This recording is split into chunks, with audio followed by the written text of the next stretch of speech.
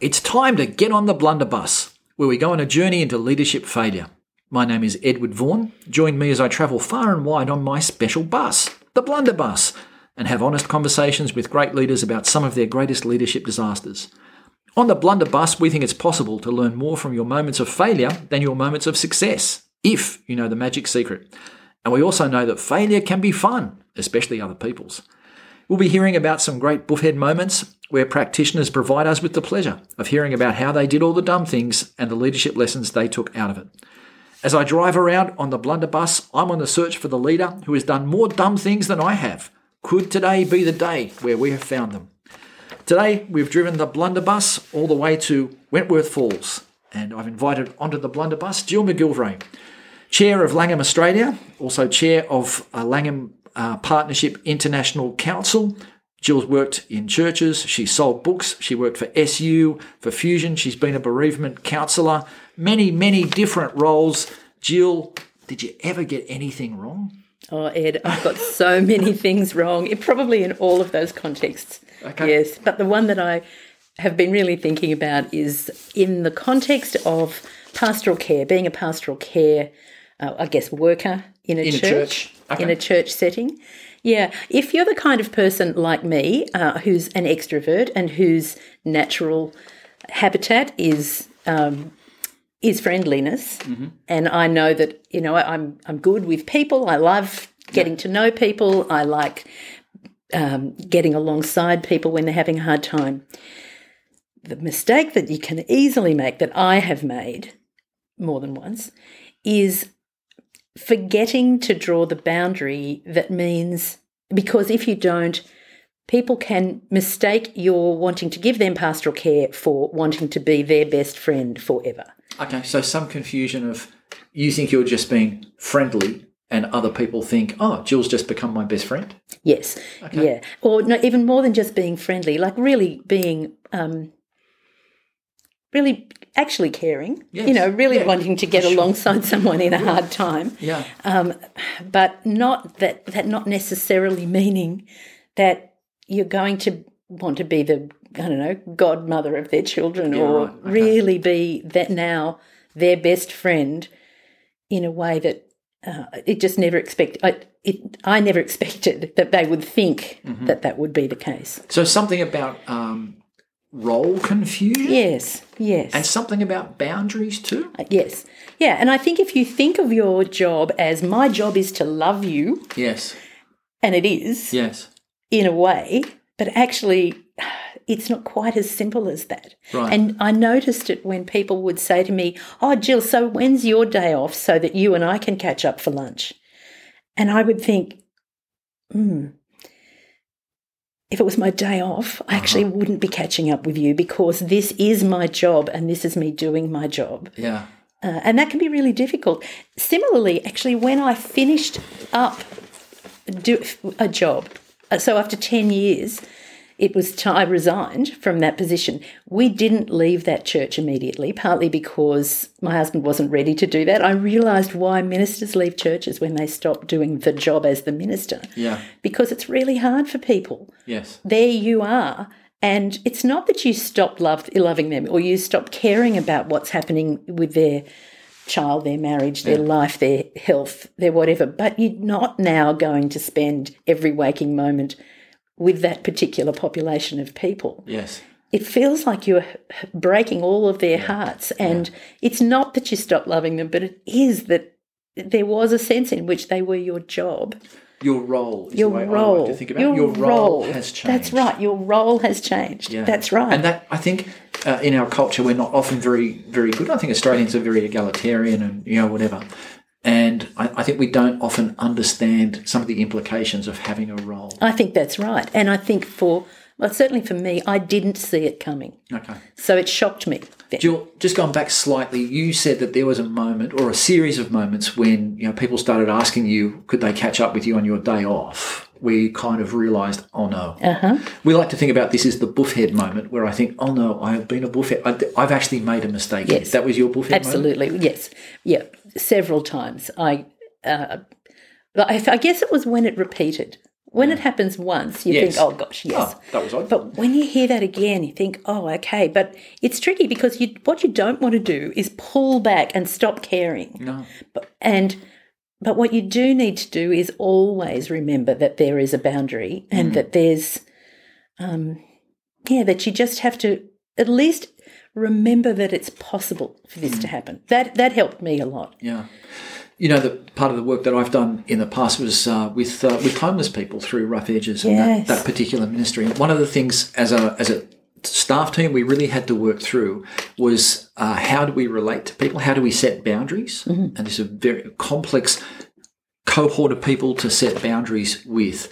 And one of the phrases that we used that we found really helpful was our relationships are asymmetrical. Yes. There is not a symmetry. So if someone is my friend, I share my stuff, they share their stuff, we have coffee together, and it's kind of equal, right? Coming both ways. In my role, I don't necessarily expect people to be caring for me in the way that I'm caring for them. That's true, and I think I've always known that. But sometimes when somebody is in the midst of telling you their stuff, they don't notice that you're not telling them yours. Yes. And so that's the thing. I think I always knew that. But I think that they didn't know. So, yeah. Okay. So there were these moments when people are asking you to catch up with them on their day off. How did you kind of change, turn it around? What was there a period of reflection? Or? Oh, yes. And I also realised that I did need somebody else who would listen and help me, somebody wiser than I was. Okay. There are many people wiser than I am. One of the many wiser people, and experienced people who had experienced something similar. Was this like supervision? Yes, like supervision. In some cases, what I did then seek was some formal supervision. Right. That was very important. As a bereavement counsellor, I had formal supervision, but I realised that in my pastoral role I didn't. In fact, where that took me then was to some more study, because I realised that doing some clinical pastoral education study involved individual supervision. And that's really the reason I started to do it. Okay. And some very, very wise supervision helped me a lot. And some informal supervision, well, really effectively supervision with a couple of people who'd been in ministry for many years, and they were people I trusted that I could go to speak to as well. And people often describe supervision as the creation of a reflective space. Yes. Right? Yeah. And so... and someone who will sometimes ask you some hard questions. Hard questions. What is really going on for you in this? Is there a payoff for you in the fact that they think you're wonderful? Right. Well, yeah. Actually, yes. Yep. Quite like However, that's right. So, but when people ask you those questions, you realise, yes, I think that this is all about you. That is an asymmetrical relationship. That's true, and I don't want this to be something that is, in fact, about me. No. So it was good, healthy supervision that helped me see that. And at the other extreme, you don't want this to be just a job, right? No, you don't. You know? It's not a chat bot that, you're just giving responses to, it's exactly. not that kind of thing. Yeah. So, what would you say that you learnt out of your reflection on this particular issue? I learnt that if you're aware that this is a potential, it doesn't stop you then from showing care to someone. See, part of what I wanted to do at that moment was go, oh my gosh, I've made a terrible mistake. I must never do this again. Right. I think I'll just go get a job where I just have to write things down and never be with people. And so but that's silly. Overreaction of pushing people away, right? Yeah, that's right. And I don't want to do that. No. And the other thing is I think it's part of wanting to be in ministry long term and not be a sparkler, but be a long burning candle. That means, so that you don't... so that you can keep going. Right. And so for me, it was about becoming aware of this being a potential risk. So there's something in there about the care of your soul and the care of yourself in order to enable you to do this long-term, not short-term. And they're not necessarily going to be hard boundaries. I don't want to be the sort of person who never tells anybody. I remember being once involved at a church where sometime later we realised that somebody in the minister's family had terrible, terrible medical issues that they had never, ever said to anybody in the church. And I felt really sad that they hadn't felt free be supported. Because by at some us point you in become that way. almost less than human, Well, don't you? and it's a huge boundary between you Right. and the people you're caring Yeah. for. So I didn't want it to be that, but nor did I wanted to be very sure that this was not actually just feeding something in me, that it really is about the other person. And they're much freer to tell you what's going on if you do have those boundaries in place. It actually doesn't destroy it. It is part of what enhances that pastoral relationship. Yeah. It just strikes me, though, that this is very complex and very dynamic. Oh, boy, yeah. Yeah. Have you ever repeated this mistake? I repeated it multiple times.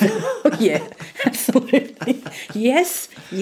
But I think I'm less, the older I get, the less likely I am to do that. I think I'm more aware that it can happen. Yeah, right. Yeah. So there is your antennae a little bit raised. Mm-hmm. So out of all this, Jill, how do you see failure now? Inevitable. Wow. Well, I guess that's terrible because that sounds like I'm saying, like, don't try because it's going to be Don't get out of bed. It's going to go badly. What I mean is we all make mistakes. Right. Everybody does. And anybody you look at and think is shiny and never makes a mistake, you're absolutely wrong about that. Yeah. Because they will have. Yeah. And, but you also learn from the mistakes. That's the really good learning time if you're wise enough and somehow humble enough to really look at it, particularly if you are getting some wise support from somebody experienced. Yes. Yeah. But there is and this comes up a number of times on the blunderbuss, the need for humility. Yes. It's an essential ingredient in the reflective process, isn't it? There's something about being humble about all of this. Yeah, it's absolutely. And if you lose that, you've lost something hugely important. Yeah. So you feel, having reflected on these things and grown in some ways, you have become a better leader? I think so. Yeah. Yes. Yeah. And still able to be a good friend. Yes.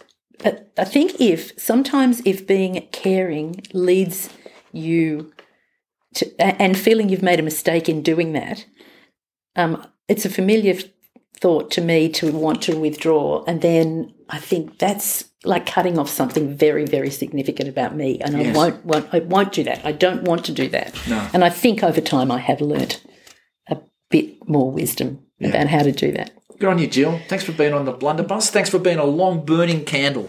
We want to thank Jill McGilvray for sharing about some of her leadership mistakes and what she's learned. At the St Michael's Institute, our promise to you is that we can help you do more dumb things because we can help you take more risks and learn from what you're doing. Go to our website at www.stmichaels.institute where we can teach you how to fail better. Thanks, Jill, and we'll see you next time.